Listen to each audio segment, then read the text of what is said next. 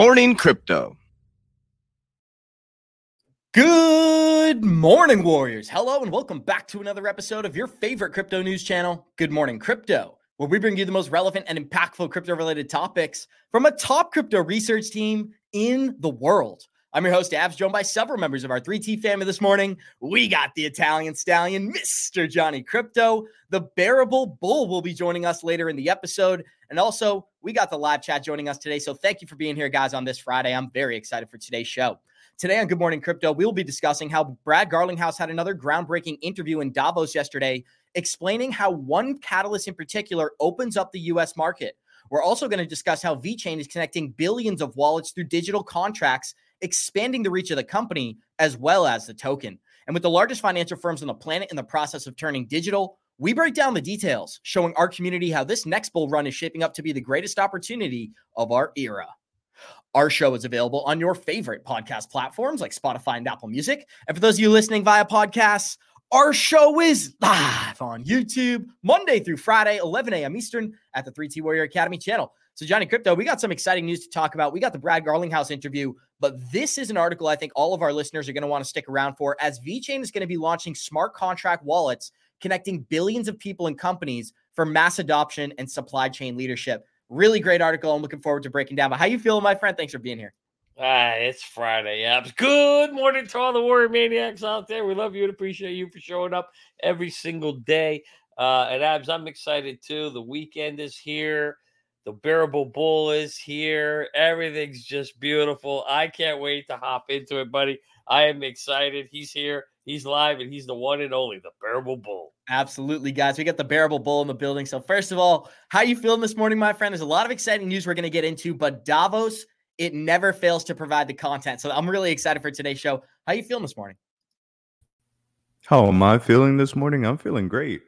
I just got off the phone with some of my favorite reptilians, and they let me know everything is ready from Davos, my friends. So absolutely, it's going to be an absolute spectacle to behold. It's an exciting time, guys, and we got the news to back up the content and the information. But we already got 302 live listeners joining us. Show us some love, smash that like button, and we're going to start this thing off the same way we always do by checking out the Good Morning Crypto Twitter account. That's at 3TGM Crypto on Twitter. Go smash that follow button for updates all throughout the day. When we look at some of our daily movers today, Johnny, it is red bubbles across the board. We've got Algorand down 8%, AVAX down 8%, Solana down 8% on the day. When we look at our Merlin market update today, we are sitting at 1.61 trillion in total market cap. Bitcoin is 49% dominance. Ethereum is about 18%. We've got Bitcoin sitting at $40,900. Ethereum is $24.64. We've got Bitcoin, and guys, this is very important to note. Solana's 91, XRP is 54 cents, and Cardano trading at 49 cents. But this morning, I found a pretty exciting update from Jim Cramer. So while everybody is bearish, Jim Cramer has stepped in, and I'm excited to get your take on this, Johnny. As Jim Cramer's bearish on Bitcoin, he said this nasty sell-off is just beginning for Bitcoin. Someone's probably going to try to make a stand here, but we said it last night. You can't have an asset double in value by hundreds of billions in dollars in anticipation for an ETF, and then almost nobody shows up. So he's basically stating the ETF launch was a disappointment. What do you think, Johnny Crypto? Is this a bullish sign for the market? 90% of the time, you just do the opposite of what Jim says, and it usually works. So, however, to keep his credibility and to be able to keep his show on TV, he's got to be right sometime. This may be one of those few times where, I think we are. And I've been saying for a while, Abs, that I thought we'd be going down until March. So I'm not going to go back on my word. I think we're going to continue to go down. You're seeing Bitcoin go down. You're seeing the miners go down. It wouldn't surprise me right now. I mean, let's face it. These whole things, the markets move on being able to steal your money with narratives. And there's no narrative anymore. The news is out. Everybody sold it like we told you was going to happen. And now the question is, you wait for the next narrative. Well, we all know which one that one is. That's coming in April, and that's the halving. So my guess is we'll continue to go down until that time frame, and then we'll see where we go. I could be wrong. Who the hell knows? But that was my theory. I'm sticking to it. Bull, broadly, before we play these XRP videos, and we're going to dive into some VeChain content as well, what do you think about the ETF launch? A lot of people are pretending that it's been a negative catalyst, or not pretending, but they're putting a very negative spin on it. We've always said there's probably going to be a short-term sell-off because of the price run that it had up until the news, but that's not bearish for Bitcoin, guys. That's just on par for the course. we could easily see a 90-day pullback, a 4-month pullback, and then we're back on course for our bull market, retesting all-time highs by November. So I just want to hear some of Bearable Bull's thoughts, and then we'll continue with these videos.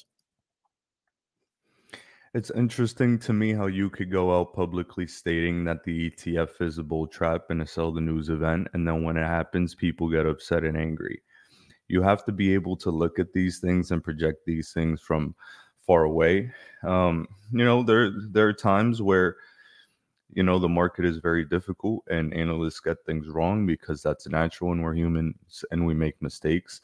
But overall, anyone trying to spin any bearish narratives on this ETF being launched, on this prices going lower, they're absolutely wrong. Mid to long term, this is one of the most bullish events in crypto history. And, the institutions are knocking on the door. The floodgates are getting ready to open. The immediate short-term sell-off it's a fart in the wind of the grand scheme of crypto, my friends. That's what it is. Don't stand down with them bulls. I agree with you. Yeah, I couldn't agree with you more. I couldn't agree with you more. This is, as I've been always thinking we were going to go down till March. This is not something that I think we're going down forever, Abs. I think this is a pullback. You got to have one of those to shake out some of the weak hands. But the bull is right. We've been saying on this show forever that this is a great thing for crypto in a sense where now these institutions are unlocked. And we've always told you. Go ahead, Bull. Sorry about that, Johnny. Because it's one of those things where you have to understand that it confirms credibility. Yes. Like what you thought was what would have been bearish is if all ETFs got denied. And then the SEC and Gary played the delay game. That would have been bearish to me, right? That could have changed some things up, but it's confirmed, it's approved. We have our narratives and our fundamentals in place, and the growth is inevitable. And so just hold tight, my friends. We're in the XRP army. We know how to be patient. 2 to 3 to 6 months for much better times is absolutely nothing for us. So that's like yeah. For XRP army, forget about it. 6 years and we know how to handle it. Forget 3 months. That's nothing. That's like a dime in the bucket. Absolutely, Johnny. And we got 418 live listeners joining us. Show us some love. Smash that like button. This is an update from Brad Garlinghouse out of Davos yesterday. And this quote really stuck out to me. It's about a 50-second clip. He said, now that there's clarity for Ripple, that XRP is not a security, that opens up the U.S. market a little bit. And there were a couple key details within this video. First of all, Ripple has regulated partnerships, 0 anonymous transactions, and the declaration that XRP is not a security, it's the only token in the United States that can make that claim. So with all that being said, Johnny, here's an update from Brad Garlinghouse out of Davos and XRP security status within the USA.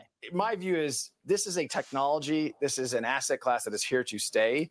We need to embrace it and understand that. And I think ultimately the U.S. typically gets it right. It just has taken a little while. My hope is that now that there is at least clarity for Ripple, that XRP is not a security, that opens up the U.S. market a little bit. Cross-border payments have been slow. They've been expensive. Using these technologies, we can dramatically reduce the cost and increase the speed and efficiency. Ripple only works with regulated financial institutions. You can't have anonymous transactions using Ripple's technology. I think anytime you have a new technology, crypto's kind of been around for 10 or almost 12 years, let's say, it's still new. I think in order for blockchain to thrive and for the largest population to benefit from these technologies, you can't have insular closed networks. Like along comes the internet to create interoperability. Crypto does that and can do that across many banks and provide dramatic improvements to how we think about money movement and really any transaction. In my view, a lot of statements there, Johnny, but you've often compared the launch of crypto to the launch of the internet. Creating interoperability for the financial system is something that doesn't exist today. I'm going to give you the open floor and we'll kick it to the bull. Yeah, the first question, did they run out of rooms inside? They're not allowed to talk inside. These poor guys. Let's stick them out in the snow and the cold. But, at the end of the day, Brad said a lot of good things there. One of the most significant ones being finally the door is open for him to be able to, for their company to be able to push and talk with companies in the U.S. We've heard him say over and over again in the past, they would go knocking on the door. Nobody would answer the door. Like, oh, the SEC's all over you. Don't come near us, right? And those days are over, at least for now, for Ripple, where they now have the ability to start having conversations that, unfortunately, they lost 3 years, 3 precious years of being able to cultivate, nurture, and be able to get their technology in the door so companies can test it and trial it out. Now, I think you're going to see that change. You're really going to see the wheels start to turn and companies will start to try the technology in the U.S. That's going to be a very, very good thing for them as a whole to be able to push their technology. But listen to one thing he said, very interesting. He said crypto is an asset class. And what did we hear the lady from the IMF say the other day?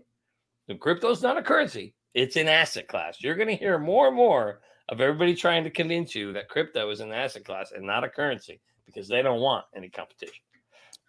Bearable Bull. So he said something that really stuck out to me. First of all, he talked about the U.S. market and the unique advantage that XRP has as being a non-security, at least from Ripple's perspective.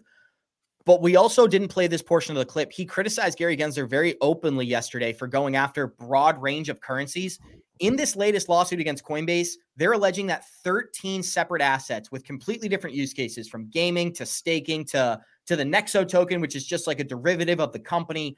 They went after different portions of the market. And I think they're painting with a broad brush for this particular reason. You can't regulate this market by going after 22,000 projects, but you can regulate this market by going after 7 major exchanges and alleging that they're selling unregistered securities. So while all that's playing out before our eyes, XRP is in a unique situation where it doesn't have to go through that whole battle. And that, I guess, that forefront is behind us. With that being said, what'd you take away from Brad's clip? I find what Jeremy Hogan said exactly 2.5 years ago to be oh so true. And that is XRP is going to get dragged through the mud first, but then we're going to be very happy and very grateful that we went through the ringer first when everything's said and done and everyone else is going to get got, for lack of a better term. I've always been a big believer that 99% of crypto needs to die. 99% of crypto are shit coins, as exit scams or non-viable businesses. I genuinely believe for the market to gain the credibility it needs, a big filter like that needs to happen. Gary is clearly a weakling and a weasel and a Mr. Burns looking ass. And he's one of those individuals that is really going to end up catalyzing and bringing up the CFTC, ironically enough, after he left and weakened it to the fullest extent that he possibly could. I saw Caroline Pham recently with Brad Garlinghouse just discussing crypto policy on a panel. They continue to gain more strength while the SEC continues to lose more strength. I remember vividly how frustrating it was being an XRP holder while we were in the midst of 2021 and we only reached $2. But the reason that happened is because retail couldn't get it in America anywhere. You couldn't get it on Coinbase. You couldn't get it on Binance. You couldn't get it on any exchange in America. This time around, that's different. XRP might be one of the only cryptos that you're legally allowed to get on these exchanges. And that's not a doom and gloom prediction. That's just if the SEC gets their way and if businesses want to play the same game they did with XRP, with these lawsuits that Coinbase has and other exchanges have, it's going to be interesting to see how 2024 plays out with some cryptos versus others. But XRP's year is 2024, in my opinion. And we agree on that, Bearable Bull. We got 531 live listeners here. Show us some love. Smash that like button. A special thank you to the Bearable Bull for joining us this morning. Johnny, another thing that really stuck out to me about this clip, and he talked about the price action of XRP over the last couple of years, but the great washout of cryptocurrencies is yet to take place. And Brad Garlinghouse was acknowledging that at Davos yesterday. Everyone knows the narrative. 99% of crypto will go away. When you listen to the SEC, when you listen to Brad Garlinghouse, David Schwartz, the most powerful people in the space, they all acknowledge this. Well, obviously that hasn't happened yet. So we're going to have to break that down. But I wanted to play this clip from Brad Garlinghouse yesterday out at Davos, because what he explains here is that moment isn't very far away. And while we call 2024 the year of tokenization, it might be considered the year of regulation, Johnny. So with that being said, this is Brad Garlinghouse out of Davos. And I think what we haven't seen yet that I still think we will eventually see is a separation of wheat and chaff of, what are the assets? How are these technologies being used to solve real problems that have real demand versus ones, I'll pick on Dogecoin. I don't get it. Other than Elon Musk as the central actor, I don't see the use case and the purpose. And I'm sure I'll get lots of shit for saying that Dogecoin's not, but oh well. And we talked about that yesterday, Johnny. What's the biggest thing? What's the biggest factor that Dogecoin has here? Elon Musk finds it funny. Floor is yours. 100%. Yeah. Basically, what has to happen here is what happened back in the late 90s or early 2000s when you were in diapers, Abs. Is basically you have this whole new market being created. You haven't being created. And then you're going to get a big speculative bubble, and then boom, it pops, and a lot of the shit, all the turds come out, and all the turds get flushed down the toilet.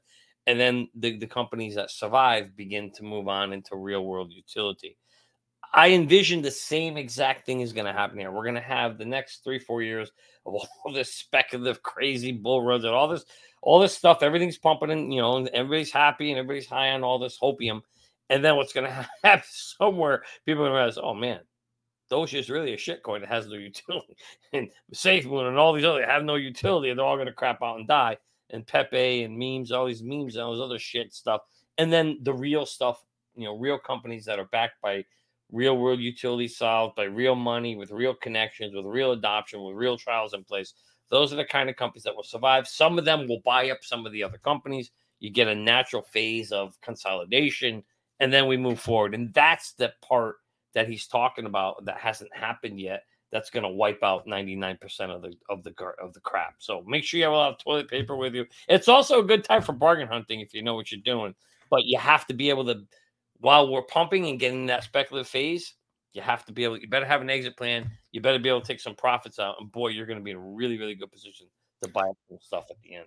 Bull, one of the things that we're going to go through as real world utility comes into this market is we're going to have a huge influx of liquidity. But then I think over time, volatility is going to diminish. I think in the crypto market, these 90% pullbacks in a bear market and 700Xs in a bull run, these will be a thing of the past. It might take 5 years. It might take 10 years. But I believe that our kids, that's for sure, will not have a market with this type of volatility, at least if things keep trending the way that they are. But this is a quote that stuck out to me before I kick it over to you, because Monica Long, the president of Ripple, agrees with what you said, Bearable Bull. She says in 2024, we will break the speculative hype cycles that have defined the booms and busts for the industry. We as an industry will break the cycle by paving the foundation for real world utility at scale. And the biggest breakthrough in 2024 will be pioneering compliance for decentralized finance.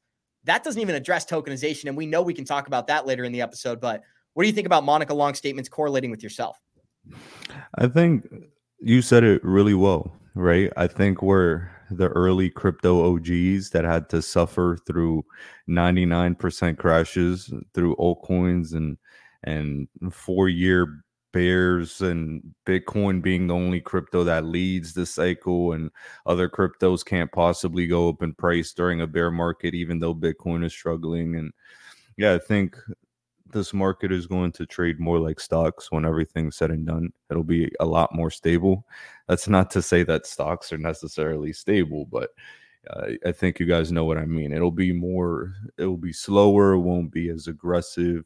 XRP won't be able to go up just 1,200% in a week the same way it was. So that's kind of what I think we're getting at here, is that we are in a unique position before this market is really into the 5, 10, even $20 trillion asset market. So because of that, the ROI is there.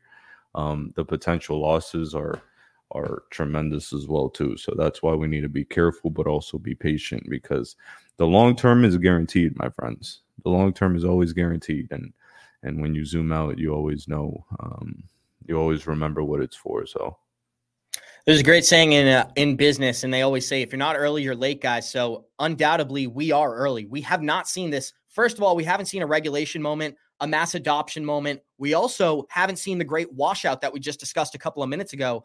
99% of these projects are set to go away. There's 22,000 in existence. 12,000 are currently functioning. That means there's probably going to be 120 to 200 projects that dominate this market over the next 10 years. And it's our job to figure out which ones they will be. But really quick, before we move on here, Bull, there was another quote that stuck out to me from the Ripple predictions in 2024. And they stated here, a major U.S. retailer will accept cryptocurrency as a form of payment, allowing Americans the ability to use blockchain-based payments for everyday purchases. we speculated, who could this be? Is it going to be an e-commerce giant like Amazon? Is it going to be a tech giant like Microsoft or Apple? I just want to get some speculation from you. If there's going to be a company to move first, especially when it comes to crypto technology in general, who do you think is going to be the first one to step in? Maybe it's X. I don't know. Terrible. Yeah, I wouldn't be shocked to see. Yeah, I wouldn't be shocked to see Elon and X really. I hate calling it X. I still call it Twitter. Yeah. I think Elon is more tech forward. He might bring on some Bitcoin micropayments, something like that. I think we're seeing a lot of, we're seeing Amazon, no card station stores. You could just walk in and leave on a dime. So imagine just having a crypto wallet on there, prepaying on your crypto wallet, or they just QR code it with whatever payment provider they want to use. And yeah, it's going to be one of those for sure. It needs to be someone big, but just look at the improvements made from countries like El Salvador that have really been looking into that technology more, like more Bitcoin, more tech forward.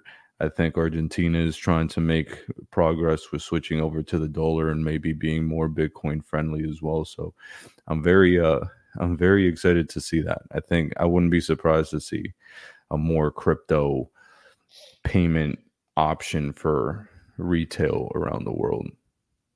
And here's another example, because me and Johnny have often debated what's going to cause Congress to actually act and create some regulation around these technologies. Well, yesterday, the Supreme Court started to address crypto regulation, and they're putting a little bit of pressure on Congress to act here. I'm going to read a quote that David Schwartz put out, and this is from yesterday, on how we've regulated crypto in the U.S. and why that's the case.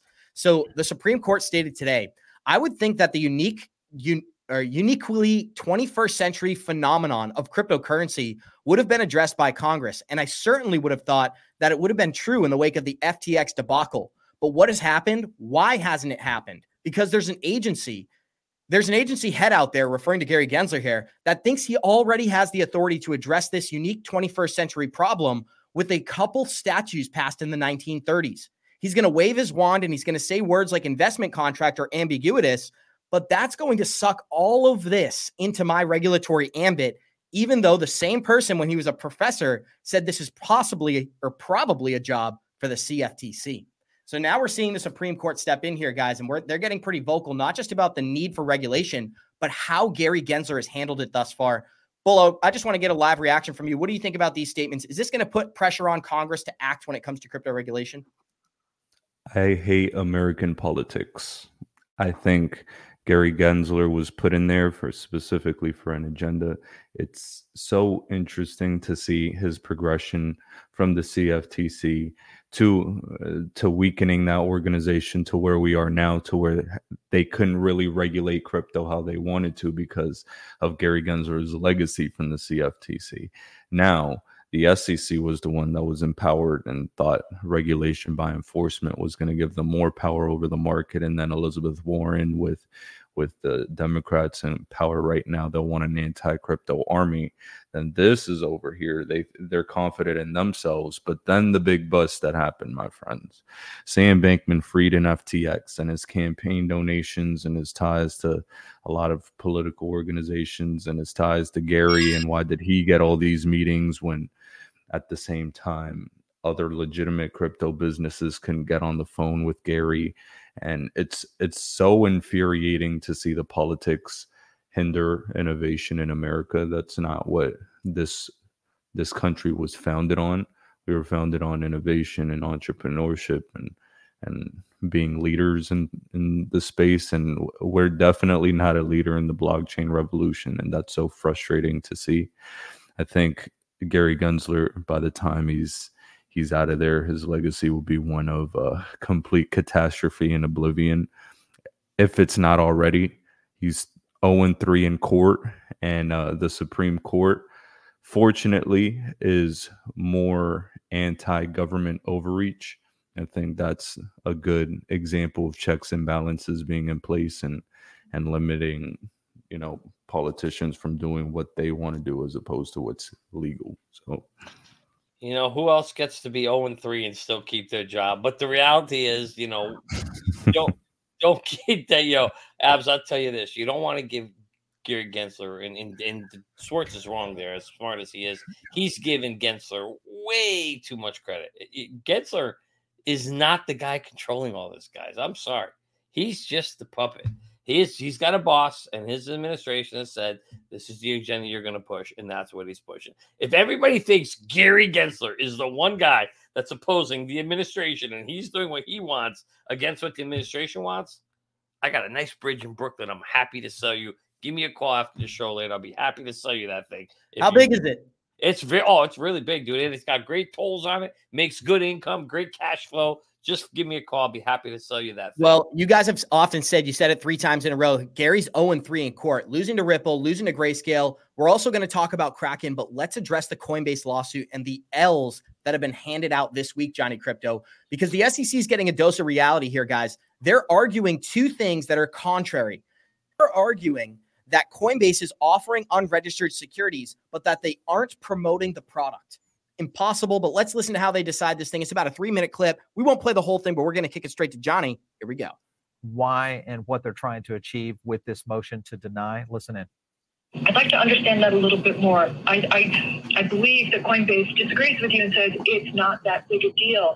But you've made mention of the uniqueness of it. I'd like to understand why I should care. If what you're arguing is that Coinbase is somehow, by providing these intermediation services, violating the securities laws, that the actual token issuers are themselves violating the securities laws. Is that correct? Well, not exactly, Your Honor. Okay. When the issuers decided to issue these tokens, SOL or SOL, for example, do you believe they were issuing securities? If yes, Your Honor, yes, we were. You're saying that as to these 12 or 13 tokens, when they were initially issued, these tokens were themselves securities. Yes, Your Honor. Okay. We're not claiming that Coinbase is the issuer. Are you arguing that they're a promoter in any respect? A promoter of the offer or sale, not in the traditional sense of what you would call promotion. Okay. So, no, not in that context, no. I mean, what's the third party that I hear about here? The Howey just speaks to it. So what is the third? Is it the actions of the issuers themselves? The focus is going to be on the actions of the issuer, and the developer and the project team together. At the end of the day, these 12 or 13 tokens, they are just computer code. I'm answer because that's kind of what your friends at the back table are saying, and they're wondering why we're here. So okay, yes. And I promise, Your Honor, I will get you there. Actually, that's what we call an old-fashioned beatdown, my friend. Pow, bang, bang. It's got an old school beatdown like I've never seen before. I mean, that was the judge. Kudos to the judge for doing her homework and understanding the technology to be able to ask the right questions and give a smackdown. That is exactly right. That's a WWE. If The Rock was here, he'd be so excited. He's like, can you smell what the judge is cooking? Because, man, she laid it hard on them. And at the end of the day, what you heard her say was basically she was calling out. And she literally just said that, and she got the SEC to confirm it, that the actual exchange is not the issuer, maybe the promoter, but not the issuer of these things. So why are we even here? Because the reality is Coinbase didn't create these tokens. They didn't promote a profit for them, right? So when you look at what's deemed a security, there's 4 elements to the test. One of them is you have to have been creator of them. 2, you have to have been promoting them as a profitability of that they were going to guarantee some profit. I don't ever remember going out there and seeing Coinbase telling me that I should buy XRP because I'm going to gain so much, promise me a profit or return. So I think this case is, I think the SEC is in a lot of trouble. I think they're on the way to being 0-4. And really, the only job you get to keep at that point is to be a weather, tell the weather, because those guys can also be wrong 90% of the time to still keep their jobs. Bearable Bull, we got another clip to talk about XRP because they go into the details. But any response to the initial part of this video, they're just getting smacked down publicly. And I think it's exciting because oftentimes we've heard regulation will come through the courts. This is a great example. What stuck out to you? His stuttering, his weakness, his lack of a concise and articulate argument. That's how he sounded the whole time. And that's a very smart judge. She's asking very pointed questions, and you can tell she's really taking the time to like try and figure out the issuance versus code problem versus exchange versus, you know, all of this. So she's very smart. She's doing her thing. And yeah, the courts are really checking the SEC perfectly, you know. So these lawyers really, if they want to save their careers, to be frank, they should probably abandon a lot of these cases, because the cases are being filed and they're getting completely pummeled left and right. So, and Johnny, this is where we can debate if it is all WWE, because would the SEC plan to lose in court? I don't think so, but we can debate it after this next take, because XRP also plays a role in the Coinbase case. Let's listen to what he has to say. Going back to the win against or the loss against XRP. Listen in.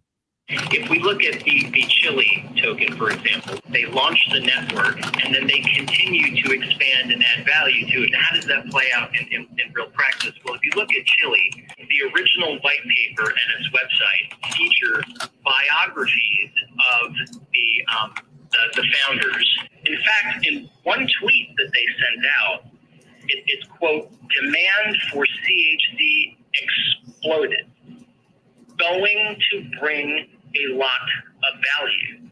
And they also made efforts to drive secondary market trading by burning, and that's a term for, you know, creating scarcity in the tokens to make them more valuable. And so this is where you're disagreeing with Judge Torres in the Ripple case.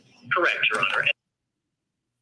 So already been proven, and what she was talking about is Torres's findings on the Ripple case, which. And there you have it. I just wanted him to play that last sentence, guys, because it's already been proven. There's no debate about it. That's why it's being referenced in court.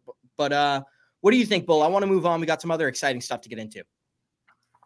Oh, with respects to just the Judge Torres decision being, yeah, exactly. Yeah. Like I said earlier, XRP and Ripple paved the way for the rest of the market to be able to use this in court legally. I've said this time and time again. We had to suffer so the rest of crypto could thrive. We ran through the quicksand so everyone else can sprint. And I hate to say that to the community, because, you know, a lot of our holdings suffered because of it. We didn't really get the Solana like bull runs, or the, you know, Dogecoin like bull runs, unfortunately, right? So we had to do that, unfortunately, but now moving forward, everything looks excellent for us. I think March, April, we have the inevitable conclusion officially for the Ripple lawsuit. I think that's going to be so important and massive just for everyone, and the background price as well. So it's going to be a special time, my friends. It's going to be a special time. I think as much as the maxis and other communities hate the XRP ecosystem, environment, narrative, the quote bankers coin, they're going to be behind closed doors. They're going to be grateful. Like, yeah, you know, those Ripple guys, they really got to hand it to them. Thank God they took one for the team, right, Bull? That's what they're going to be saying. Took one for the team. Yeah. Took one for the team. Hey, Abs, just to wrap up your question about the WWE statement and to go in there to lose or win. Who said that was the plan? That's the beautiful thing of a WWE script. I don't think they ever had an intention of winning. I think the intention was to delay. The punishment is just the process. Yeah, exactly. And that's what we saw. We saw a major delay. We saw Ripple lose 3 years of pushing their technology and being able to get the adoption there. We saw crypto as a whole, you know, kind of being under question. And now we see them using the same approach to go after and penalize other companies. They were able to shut down staking and Nexo and on Kraken and other things. So they've basically done a lot of damage here in their delaying in the shutting down of the staking in the US. So I would say that, you know, not necessarily to win, but create a lot of damage. And they went and they absolutely did that, in my opinion. Johnny, we're going to play this video very briefly because this is Brad Garlinghouse yesterday at Davos, and he breaks down a lot of things. JP Morgan, why they're criticizing this stuff, the U.S. emergence of cryptocurrency technologies. But here's what we got to pay attention to, guys. In 2021 and 2017, a lot of the narratives were speculation-based. We're now moving into an environment where we're talking about real partnerships, real utility, and the reason these companies want to use it is because they're ready to profit off of this technology. We already got 700 live listeners joining us. Show us some love. Smash that like button. Here's Brad Garlinghouse out of Davos. Global financial institutions. Take us through that. How? So Ripple at its core, we sell blockchain technologies and solutions to enterprises. We focus primarily on financial institutions. We started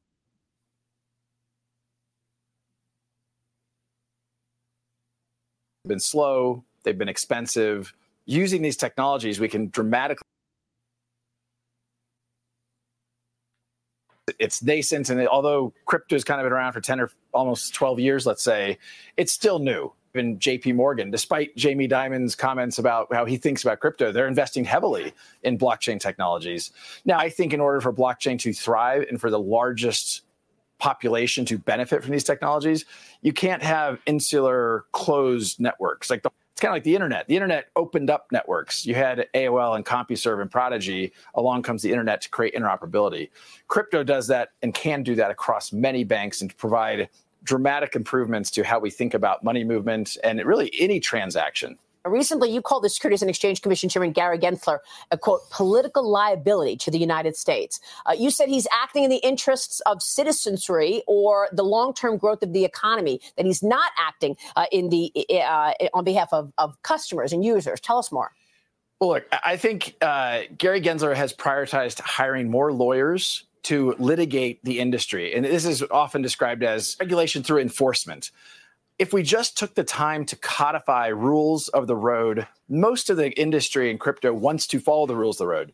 In the United States, we haven't done this work. I jokingly suggested maybe what we should just do is type into ChatGPT, how should the U.S. That's more than the U.S. SEC has done.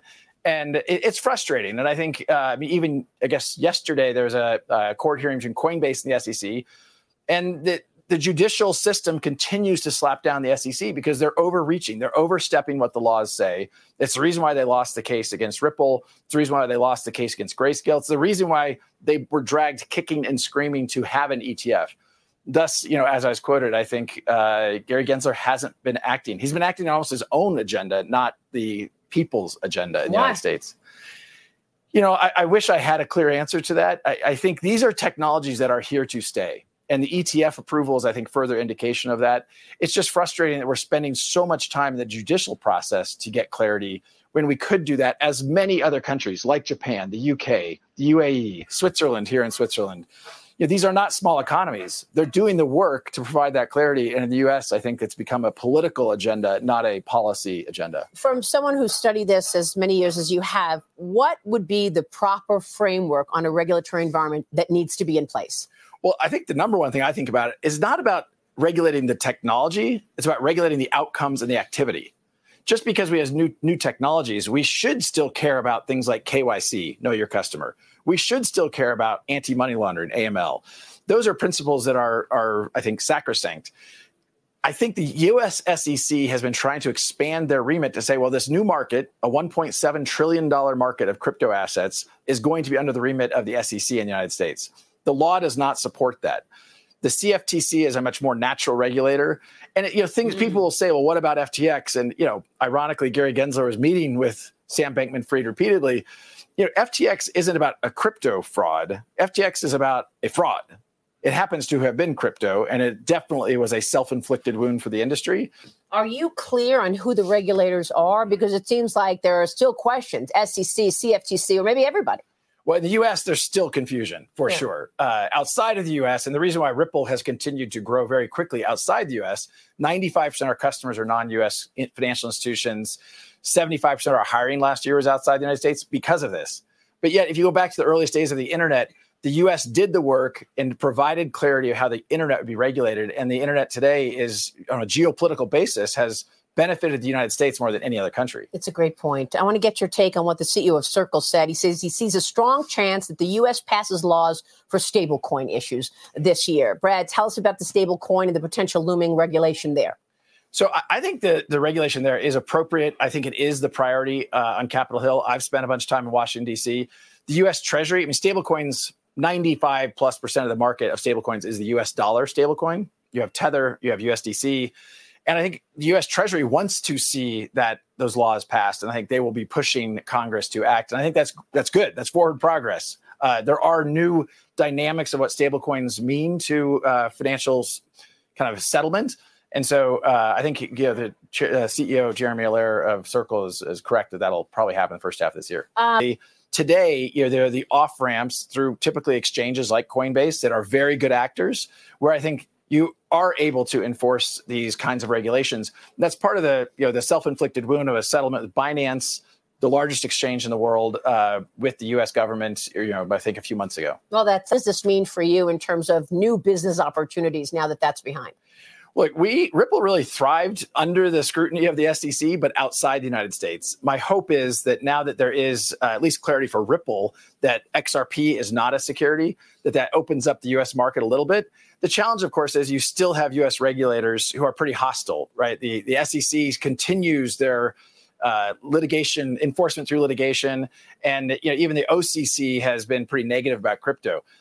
My view is this is a technology, this is an asset class that is here to stay. We need to embrace it and understand that. And I think ultimately the U.S. typically gets it right. It just has taken a little while. There are a lot of very good actors in crypto who are doing the right thing. Ripple only works with regulated financial institutions. You can't have anonymous transactions using Ripple's technology. So, some of those things I think are good political talking points. They're not reality. Yeah, well said. Brad, great to have you this morning. Thank you. So we had to play that whole clip, guys. That's a little highlight film I made from Brad Garlinghouse yesterday. We got 755 live listeners here. Show us some love. Smash that like button. A special thank you to the Bearable Bull. One thing that's very clear, regulation is coming globally and the U.S. is falling behind. We're now seeing Senate. We're now seeing Congress beginning to have these conversations, Bull. And it's meetings like Davos that really put the pressure on the international businesses. If Singapore and Japan can now communicate, if China and India can now communicate using blockchain services, but JP Morgan in the USA is left on the sidelines, I see no situation where that takes place. So with that being said, what were some of your biggest takeaways from that 6-minute highlight video of Brad Garlinghouse? I think it's just the confidence of a CEO. It's one of those things where we fought the good fight and now we're focusing on expansion, right? They've been expanding internationally everywhere. XRP and Ripple, they're not just limited by the United States and U.S. regulators. I believe Brad said that Ripple could IPO outside of America if they wanted to. So it's one of those things where you have to think cross-border, international, globalized. That is where the world is going. Where I think we can get American blinders on ourselves sometimes and think we're the epicenter of everything, and that's absolutely not true.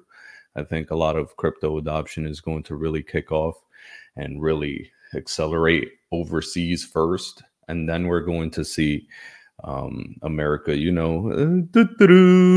following behind, right? Unfortunately. So it's one of those things where I like the way he's speaking. I like the potential of stablecoin regulation. I think that's important.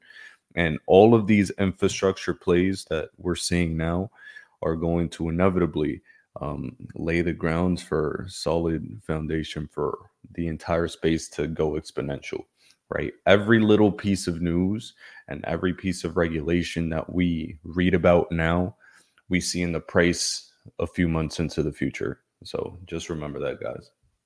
Johnny Crypto, there was a couple of things that stuck out to me. And when he talked about the United States market, I'm not going to lie, he didn't sound overly optimistic. He pretty much just sounded like, we're par for the course right now. We got Gary Gensler holding us back. The SEC is not going to approve any of these XRP products, at least until April when this thing is officially closed.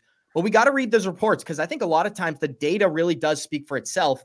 And the latest report out of Ripple, this is January 18th, 2024, is that 50% of Ripple's ODL transactions are using XRP. That's amazing. That's awesome to hear, because as their ecosystem continues to expand, we're going to see more big companies not only using XRP for things like cross-border payments, but tokenization, smart contract hooks, maybe even independent earning yield through lending programs. So all of this stuff is really yet to take place. When you hear Brad Garlinghouse, he didn't sound overly optimistic about the USA from my perspective. What was your takeaway, Johnny? Well, no, I mean, you heard him say that for the past few years, 95% of their business has been done outside of the U.S. and that 75% of their hirings were outside of the U.S. for obvious reasons. They could not get anything done in the U.S. They were struggling. They couldn't do anything. And they've also come out, and after they won the lawsuit, they've come out and said that the sentiment has changed and that companies have been more willing to work with them. But these things take time. They're spinning it around. They're starting to get, make some waves. They're knocking on doors. Some people are now answering the doors. And so they can start to build that back up again. But again, that takes time. They've shifted all their gears and focused all their energy outside the U.S. for 3.5 years. And now you got to kind of turn that energy, around and refocus it inside. And large companies can't move that quick. So the reality is they're going to make progress here. They now have the clarity they need in the U.S. to operate. He said a couple things there. He's like, I don't know where this is coming from. We all know where this is coming from. This is the administration that's in charge, that's pushing this narrative, the same narratives. That's what Gary's pushing. And it isn't going to change until that sentiment or that narrative changes. As we've been telling you, it doesn't matter who's in that chair. You need the sentiment at the top to change. And then we're also governing this whole thing by an old test, a Howey test that is not applicable to this technology. And the question is, are we going to get a new Howey test from Congress, right? Congress ultimately, will we see real regulation from Congress, which nullifies the Howey test? Remember, we're governing by the Howey test because the courts made a rule and we're living by that because Congress didn't do their job. If Congress does their job and creates regulation, the Howey test goes out the door. And then the regulation, what drives that regulation is whatever laws Congress puts in place. And that's what we need to see here. Because right now, we just saw that the Howey test, it's just not applicable to this technology, but yet the SEC is forcing itself to use it. We'll see how long that lasts. And Johnny, you make a great point. I never even thought about it from that perspective, that once Congress does pass laws, the Howey test becomes immediately irrelevant. Correct. We don't even need to apply it anymore, which is actually very, very good for all projects in the crypto space, because the Howey test was built for oranges. It was built for an orange grove in Florida, which is very, very interesting. Shout out to the Floridians out there. Take it another step further. When regulation actually does get created by Congress, if it does, the ruling of this court case no longer matters. So while everybody's saying XRP is not a security, that is only true right now. If Congress creates regulation that, Jim, whatever that is, then everything has to meet what the laws are. Right now, we're being governed by the outcome of this case. That's only because we don't have regulation from Congress. So very, very important to understand that that's the law today. But if Congress creates regulation, that becomes the real law, and that supersedes any court ruling. Well, I want to get some of your thoughts, but we know that Ethereum ETF is going to be addressed this year, and BlackRock's CEO backs the idea of an Ether ETF being launched in the USA. I think this is going to be huge for all ecosystems, because if they approve an Ethereum ETF, they're going to have a very difficult time declining other altcoin products. And remember this, guys, back in 2020, before Ripple was sued by the SEC, Grayscale launched an XRP trust. It had it involved in its digital large cap fund, which is a decentralized portfolio. It consisted of Bitcoin, Ethereum, Solana, Cardano, AVAX, and XRP. And they had their own trust for XRP alone. It was called an XRP trust. That application was revoked due to the SEC lawsuit against Ripple. But here's the opposite end of that. When products start to get approved, they're going to have a very difficult time shutting down altcoin products for Solana, Cardano, Matic, XRP, XLM, whatever altcoin you'd like to apply, HBAR, Algorand. I don't want to leave anybody out of the party, but this is what's on the horizon for Ethereum here. And Bull, I'm going to kick it straight to you, but Grayscale's Ethereum ETF needs to be addressed on January of 2024, January 25th. Then we've got on February 6th, the Galaxy Digital and Investico ETFs. Fidelity is set for March 5th, and BlackRock, that's going to be addressed in May. So everyone's celebrating the Bitcoin ETF, buy the rumor, sell the news. These are the things I think are going to have an impact. Decentralized altcoin products that are 30% Bitcoin, 20% Ethereum, and then 10% of our favorite altcoins.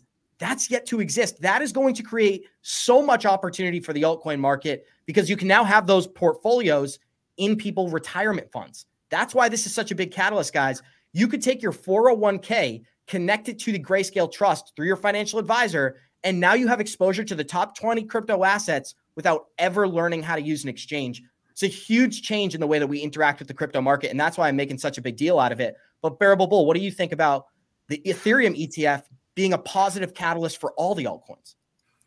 Once the boomers get in, we bust. That's what Shout I like out to my say. boy.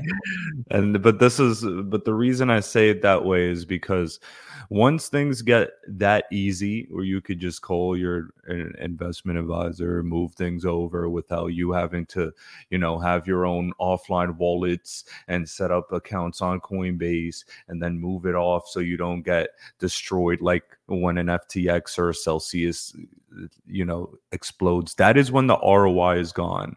When things are easy, it's over.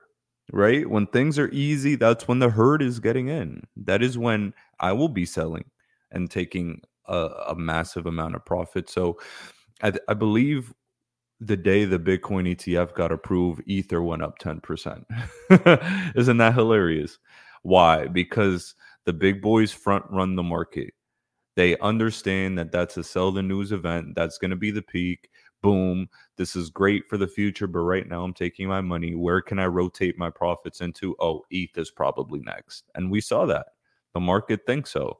And with that approval, it's only natural. So an Ethereum ETF is likely it'll probably get approved as well at some point.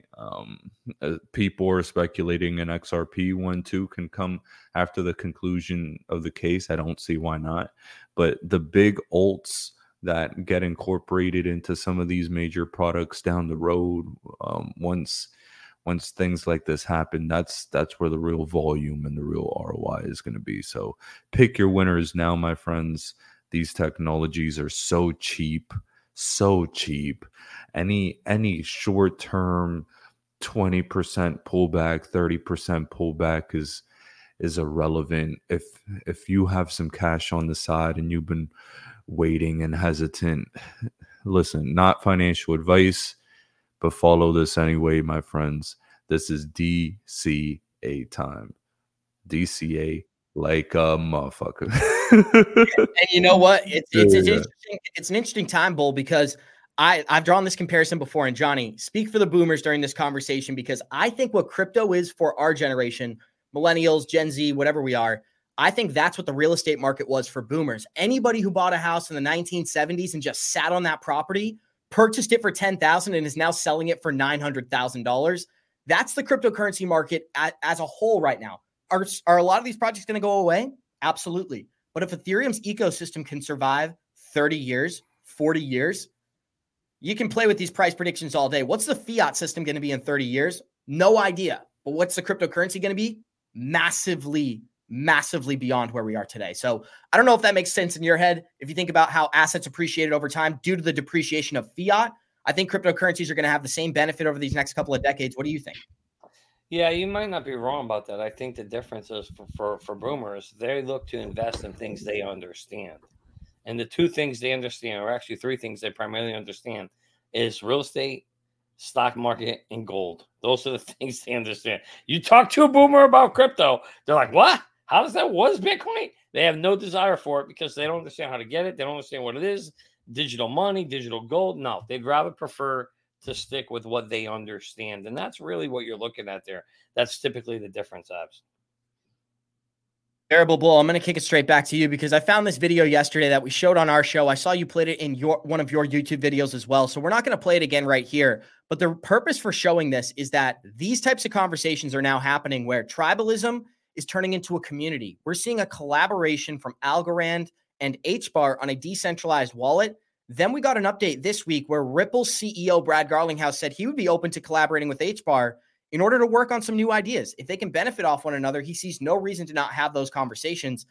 That was my big takeaway, that we're moving from a stage of tribalism into a stage of collaboration. What was your biggest takeaway from this Ripple CEO and HBAR co-founder discussing the possibility of working together?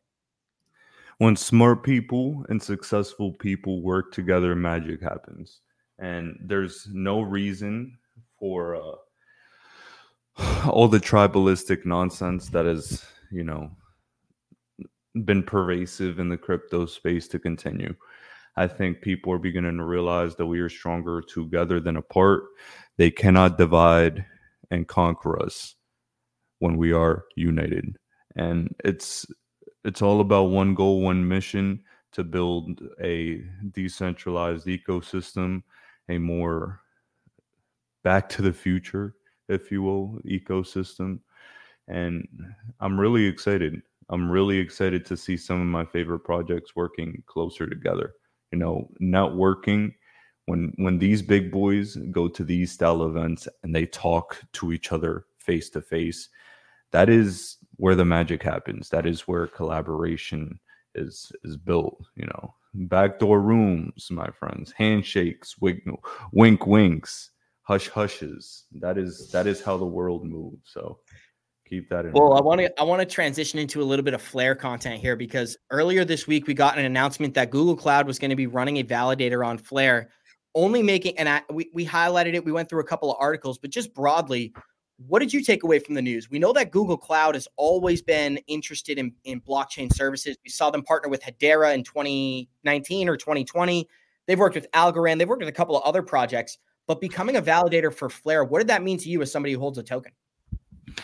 I think that the XRP ecosystem as a whole is going to absolutely explode and thrive in 2024. I got my Flare for free, and I continue to earn more free Flare every single month. That is profound.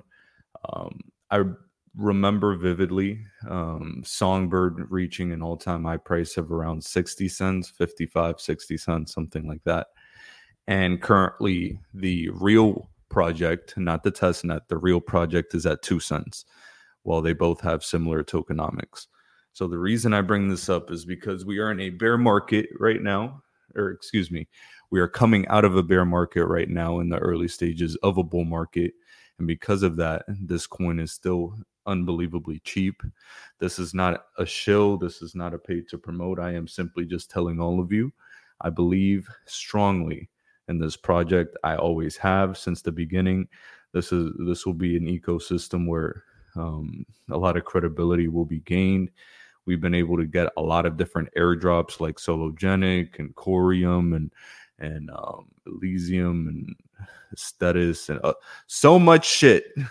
We've been able to get so much free shit just for holding XRP, but we haven't seen how valuable that truly is yet because of the lawsuit, bear market, blah, blah, blah. I think if you are an XRP holder that went through this crypto winter and the crypto apocalypses of Terra Luna and FTX and Celsius and all these bankruptcies, and you weathered the storm, we're going to come out of it holding some massive technologies in XRP and in Flare. I think Flare is going to be revolutionary, and we got it for free. If you didn't get a chance to participate in the airdrop, these are still rock bottom levels. I view this as getting into XRP back when it was under a penny, to be honest with you, with Flare. There's something along those lines. So that's not to be hypey or things like that. That's just how far ahead the technology is. The Google Cloud partnership is only the beginning. I didn't even see that coming. That came out of left field, just boom. But I know they're working. I know that they're working hard to get F assets online, and I know that they're continuing to build. So just imagine the 1-2 punch of XRP price appreciation, Flare price appreciation, and then being able to earn passive income on your XRP on Flare. Whew. Hey, what island are we buying, my friends? There's one right off the coast of Australia that I'm looking at. It's called Tasmania. Get the whole island. So the reason that you're so excited about Flare is because you're going to be able to earn a yield on a lot of the assets that you wrap in Flare. And XRP is just one of those assets. But maybe for somebody who doesn't understand, can you break it down like really simple what makes Flare a successful project from your perspective, or an exciting project? Yeah, for me, it really simply without getting into the tech, because I know that goes over a lot of people's head. I love the chat. Thanks, guys. Thanks. Without going over a lot of people's heads, it's like a double whammy of passive income. You can delegate your flare currently right now to earn, dude, how much is it per month? Is it 8-10% per month? 8%. Yep. 8% on my flare per month that I compound every month. So I didn't start off like from last month. I gained an extra 8%, but because of the other 11 months that I've been able to have, it's way more than 8% that I have in total that continues to compound. So it's one of those things where crypto, and specifically flare, is like the stock market on steroids, and staking in these passive yields are like dividends on steroids, right? You compound those dividends, you continue to earn more.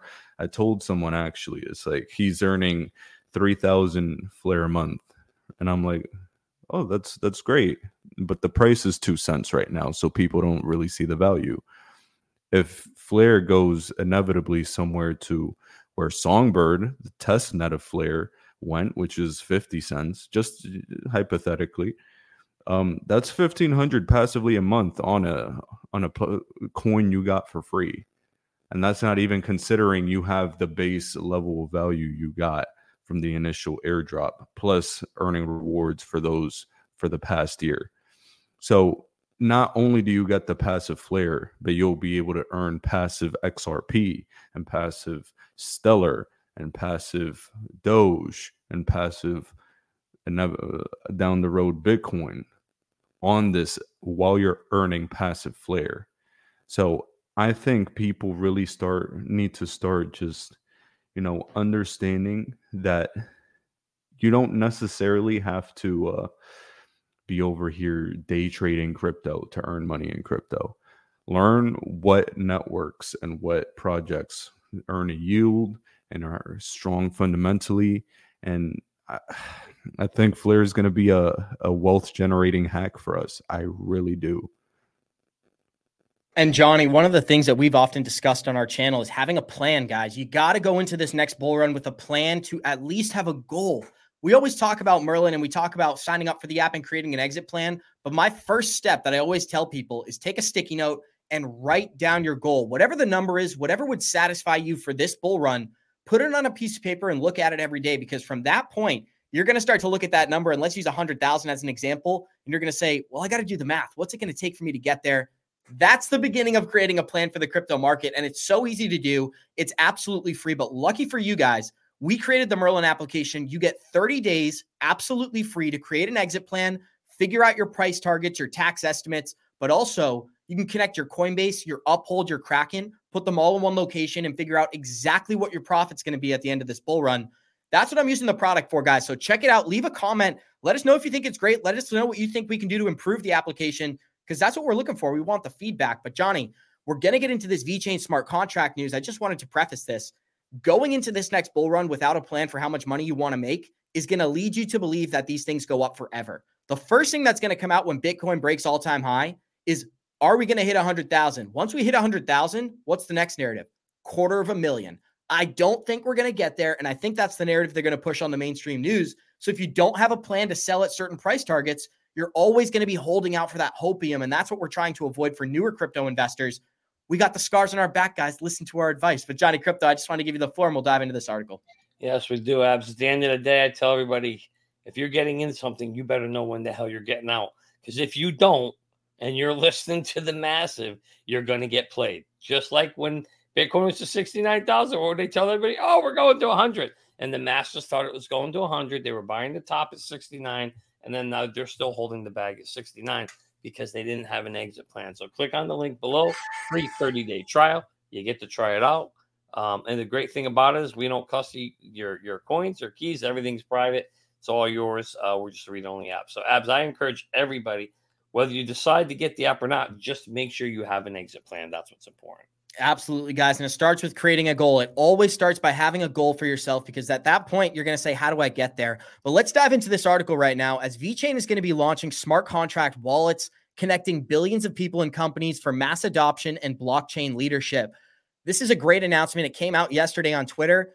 VeChain has made plans to launch smart contract wallets for greater connectivity. The wallets will amplify its supply chain offerings and enterprise solutions all across the board. VeChain's gearing up for the introduction of smart contract wallets, which is a development that could connect billions of people and companies worldwide.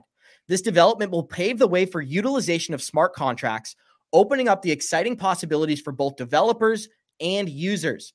This Twitter person expressed optimism about the future, noting the potential for widespread adoption. And I believe this is one of the founders or people involved in the VeChain Association. I'll check my sources while you're giving a response here, Johnny. But one of the things we've often talked about when it comes to VeChain is the unique advantage that they have when it comes to partnerships. People don't talk about VeChain very often, but we've seen links to Walmart, Amazon, a lot of Chinese companies as well, like Alibaba was in the mix during 2021. These are narratives you got to dig a little bit harder to find, but they are there if you do the research. What's your big takeaway from VeChain adding smart contracts and increasing the utility that this project provides? Well, I think when you think overall of the use case it solves, I mean, supply chain is a very, very costly element of any product, consumer good. And when you think about raw materials to manufacturing to then the logistics of shipping it to get it here and then on the shelf and cradle to grave, being able to track all that and being able to understand all that can have huge efficiency savings in it. So that's why it's such a big, massive problem that companies are trying to solve for. Now, what's interesting is you've heard in the past these big relationships that they've had with companies like Walmart, with Amazon. But then you've also heard, those aren't necessarily entirely true, and they paid for them rather than those companies adopting them. So we'll have to see how the whole thing plays out. But I think at the end of the day, VeChain, Morpheus, they solve a real world problem. People asked earlier in the chat, what should we be investing in? What'll be here? What'll survive? What'll go away? Well, things like those type of projects where they're solving a real world problem, something like a VeChain or a Morpheus, those have a chance to be around, as opposed to something like a SafeMoon or a Pepe or a Doge. Those things, they're not solving anything. The only chance they have for survival is if somebody like Elon gives it a use case because they make it a payment system that is required to use their system. Other than that, there's no real world solve. So for me, when I'm thinking of which horses I want to put in my stable, I'm going to be looking at ones that have real world solves,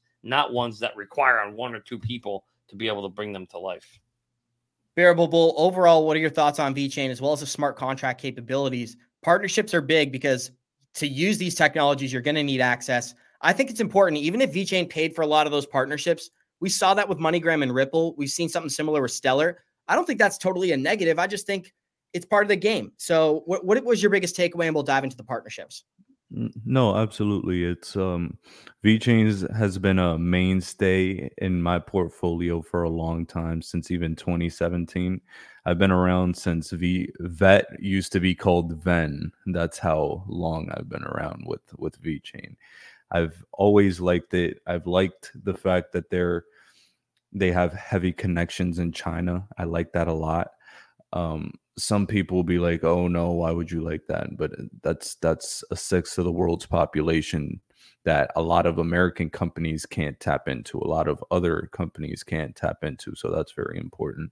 They have a lot of major partnerships, like you mentioned, but it's one of those things where Ripple did this exact same thing as well. Like you mentioned, paying for partnerships is not a problem. Sometimes companies need to be offered a tremendous deal and heavily incentivized to adapt and pivot and upgrade technology, because if there's no incentive, why change? So they're trying to incentivize people to come into their products and use their tech, and I see nothing wrong with that at all.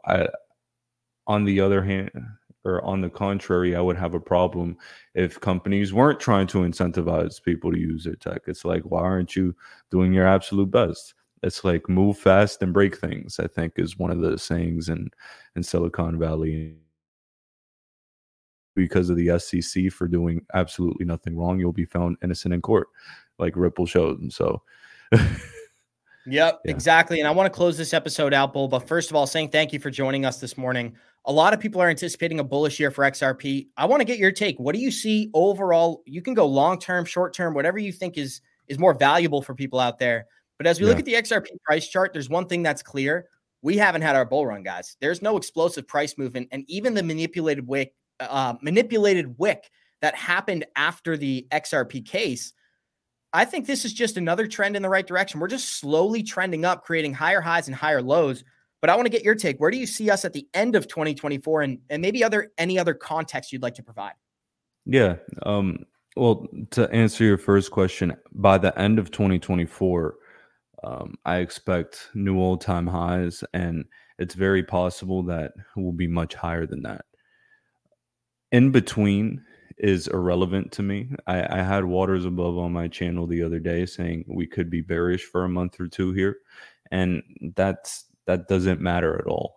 It's a little more time to get more money together to accumulate more crypto for the big onslaught. If you're new to the market and you just got in 2023, 2024, you are so lucky that you got to take advantage of this opportunity. Bless you. Any short-term downturn is irrelevant in the grand scheme of what is about to happen. But for XRP, especially in 2024, given the fact that it's about to finish its lawsuit, it might have some moments where the price deviates from the rest of crypto, similar to how we saw in July, with the end of with it being called a non-security. I genuinely believe that XRP will have those type of moments, and I think we're going to see a lot of what's been being built under the hood for Ripple and XRP for over the entire year. I think a lot of powerful news is going to break. I remember in 2017, nothing happened and then everything happened all at once. But there was a lot of news that helped catalyze the price while the price was already up. So I expect an onslaught of marketing and news to be released as well to justify the price action. But honestly, these algorithms and these token prices are built in. I'm a big believer that the prices know where they're going to go much ahead of time, and the big boys know where the prices are going to go ahead of time. So don't fret, accumulate, have your exit strategies ready. I do see much, much higher prices, new all-time highs, 2024, without a doubt. Let me ask you this real quick follow-up here, Bull. We look at the price chart and we saw what happened in 2021. It's obviously a different environment this time. Do you think the suppression that we experienced in 2021 is going to lead to an overly bullish bull market this time? Or is that just something that happened in the past? We got to deal with the consequences. I'm really interested if you think that hyper suppression could play a factor this next time around, because obviously it doesn't exist.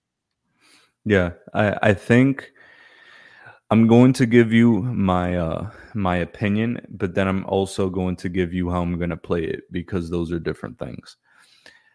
I believe that it will play a bit of a factor. I believe that because XRP has been building, or Ripple and XRP have been building so much under the hood, behind the scenes, under the year or over the years, it will most definitely have extra demand, especially because it had minimal demand last time around. However, that's not going to change my exit strategy. I'm going to take money I'm going to take money out like XRP isn't suppressed.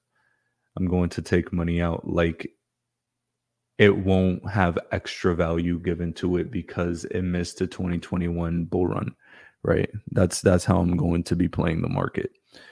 So I would recommend that as well. Have your own targets ready. You can believe whatever you want, but your belief needs to be different from how you take money out realistically and rationally from crypto. That's the thing. I can say we're going to the moon tomorrow, right?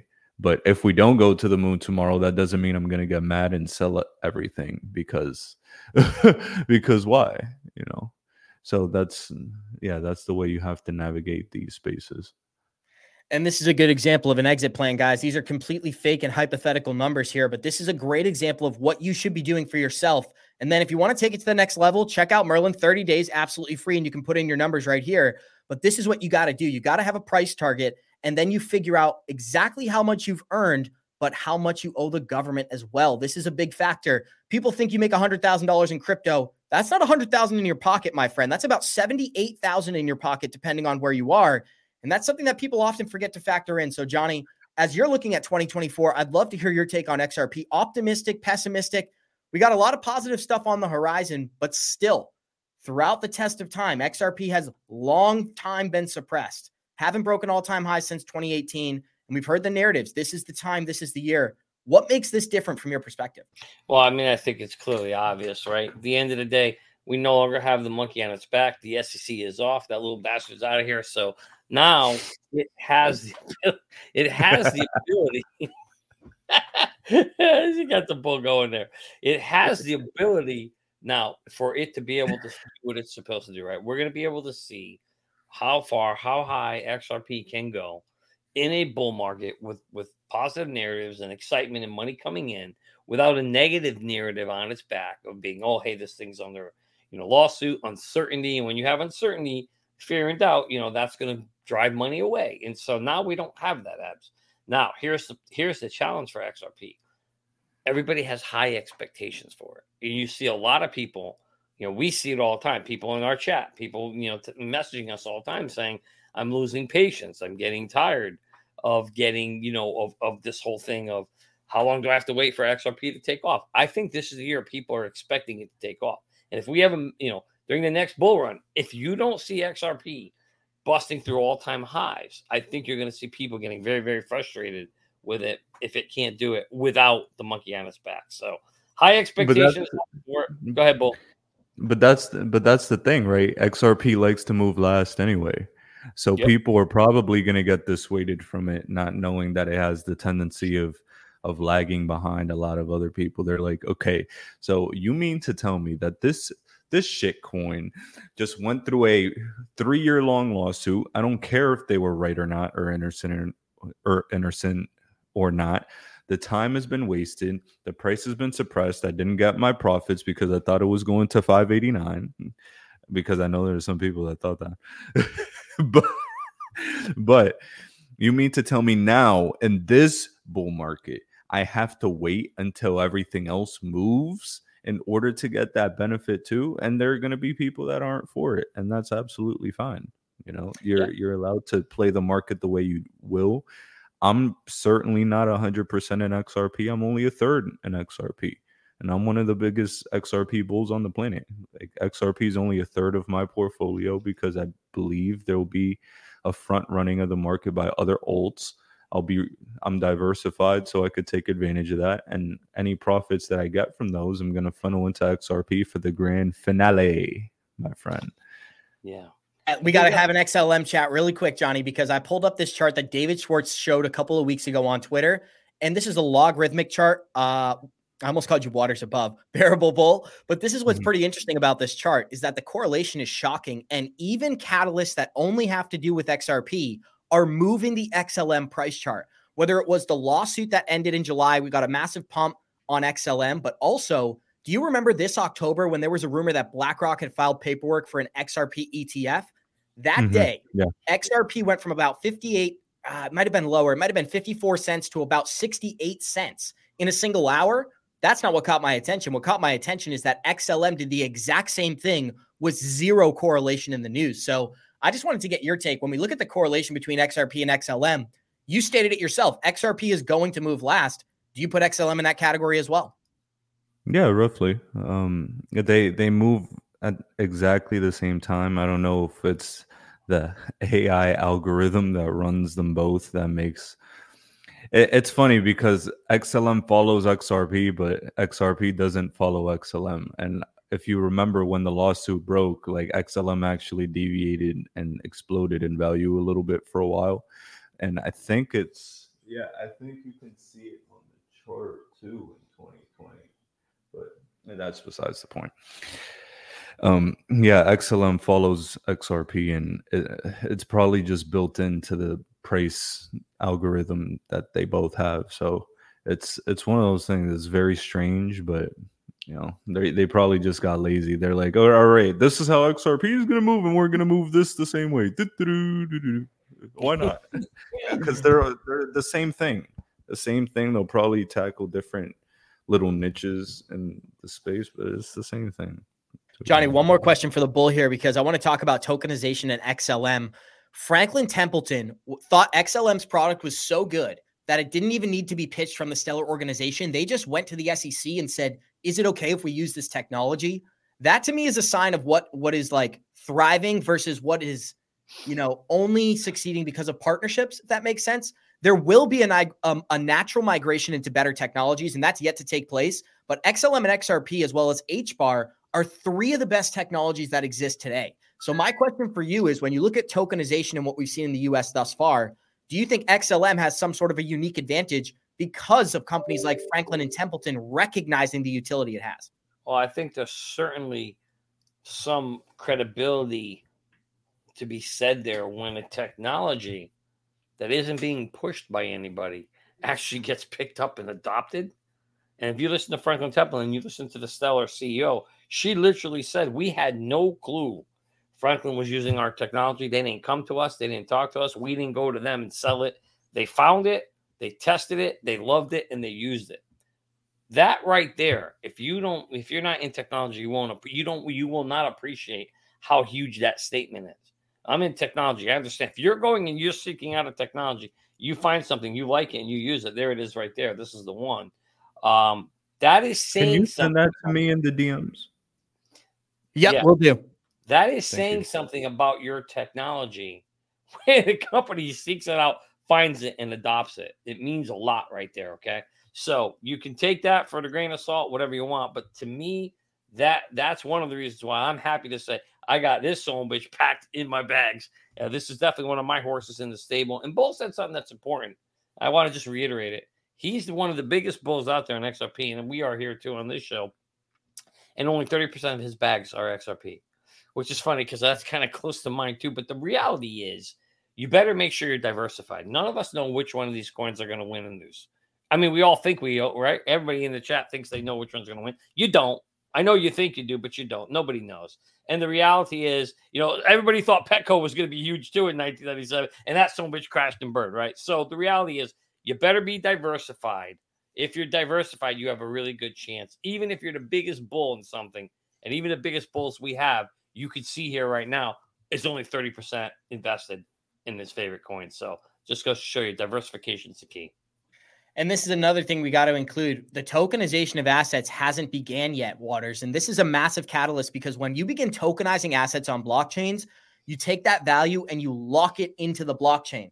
That is completely different. If I had a $500,000 house and I was going to tokenize it, I've now taken $500,000 worth of value and basically duplicated it. We see banks do this with gold. We see people do this on their balance sheets. Now we're going to be able to do that as regular everyday investors with tokenized assets. This doesn't even exist. So shout out. We got 730 live listeners joining us. Show us some love. Smash that like button. And congratulations, because you are here before regulation, tokenization, and obviously ETF products as well. So a lot of wealthy people listening right now. But Waters, what's your biggest takeaway? When you look at tokenization, how do you think that's going to impact the prices of some of our favorite projects? Once tokenization comes, the boomers will be thoroughly left behind.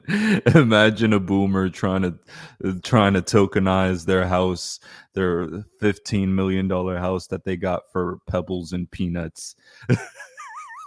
It's one of those things where it'll be I think we're gradually moving into the age of fractional ownership. When the World Economic Forum said you'll own nothing and be happy, it's true. You won't own anything, but you'll probably be able to have a fraction of an asset that is collateralized by the real asset that some hedge fund owns somewhere in Idaho. That's what I think the future is. You hear millennials complain that they can't get a home. It's a renter's market, a renter's world right now, unfortunately. And it's sad to hear, but that's where we're going. But the tokenization of real world assets, stocks, derivatives, real estate, gold, this is going to be incredible to see. Imagine those tokens in your own wallet, and on the same wallet, you'll be able to have XRP and then maybe Apple and Tesla, and then see your home, and then also own maybe a fraction of the Mona Lisa, and then have some tokenized gold in your same wallet right there. That'll be incredible. And here's another example. I keep almost calling you Waters, Bearable Bull. So shout out to our boy Waters above. I guess we got to get him on the show because he's on my mind, Johnny. But this was an update I found from the Algorand Foundation about how they're already democratizing real estate. What they're doing is they're taking, let's use a $1 million property, for example, dividing that up into 300 separate quadrants and allowing you to purchase a token that is correlated to ownership within that piece of real estate. Get ready, guys. That's going to be the boom of the century. When I can take $500 and purchase 0.0001% of a Marriott, there's going to be a lot of people who take advantage of these new situations. And I just wanted to get your thoughts on Algorand. A lot of people who hold XRP and HBAR, they also hold Algorand. So is this a project that you're also optimistic on, especially when it comes to tokenization? Waters. Sorry, Bearable. If you call me Waters one more time, I'm never coming back on the show. That's 6 times. You got my word. Let me see. The real estate market. What was your question? It feels like my question for how all of this will work is how will the division of being allowed in the home work, right? Like, what if one of the fractional owners wants to, be there for like a couple weeks? What if another day someone else wants to Airbnb it? Like, how does that work? Is that fractional ownership of time at the property? Is it fractional ownership of the revenue share of renting it out? Like, who decides what happens with that property? I don't know how exactly that's going to go, and I don't know how that looks yet, but I think you're right. It's going to be a massive explosion, and I'm excited for it. One more topic I'd love to cover here, Bearable Bull, because this stuck out to me yesterday as Ripple hired a former R3 employee to head their digital asset and CBDC development. He said, "I'm extremely impressed by Ripple's robust enterprise blockchain solutions and the public XRP ledger that has withstood the test of time. Ripple has proven that regulation and cryptocurrency innovation can coexist in our new global digital economy. I'm officially a Rippler." Pretty exciting news, but the connection here, that's what stuck out to me. This is a former employee of R3, and he worked at the organization from 2016 until 2022, Bearable Bull. I just wanted to get some of your thoughts on this news overall, as an R3 employee is now going to be leading digital asset and CBDC development at Ripple. Pretty interesting. Yeah, I think these big companies all commingle with each other. They like steal each other's people. They get their little insider secrets from each other. That politics has always been interesting to me, it's not that I view it as nothing. It's that I understand that just one hiring for one role isn't the end all be all. Doesn't mean there's like some mass conspiracy that R3 is going to start using XRP. But we do know that R3 has connections with like XDC, for example, right? And it's being speculated that XDC is going to really tap into the trade finance market and things along those lines. And maybe, this hiring is one of those things that they want to remind me. What is his role at the company again? Because I saw this. He's going to be leading business development for central bank digital currencies and digital assets.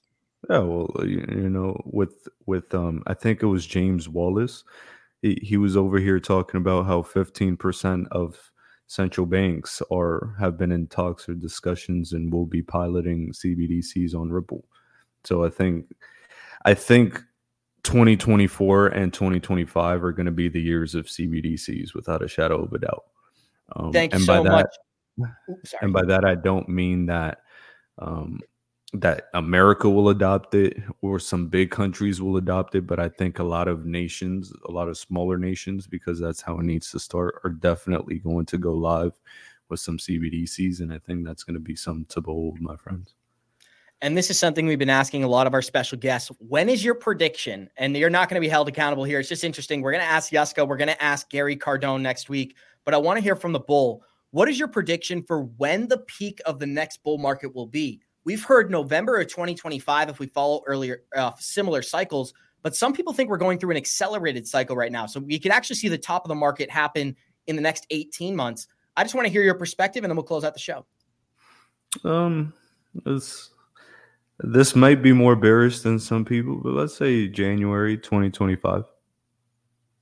You heard it here, guys. We're going to compare it to other people's answers as well, but we appreciate you, Bearable Bull. We got 717 live listeners here joining us. Show us some love. Smash that like button. And guys, go check out the Bearable Bull. If you don't already follow him on Twitter, it is at the Bearable Bull on YouTube and Twitter.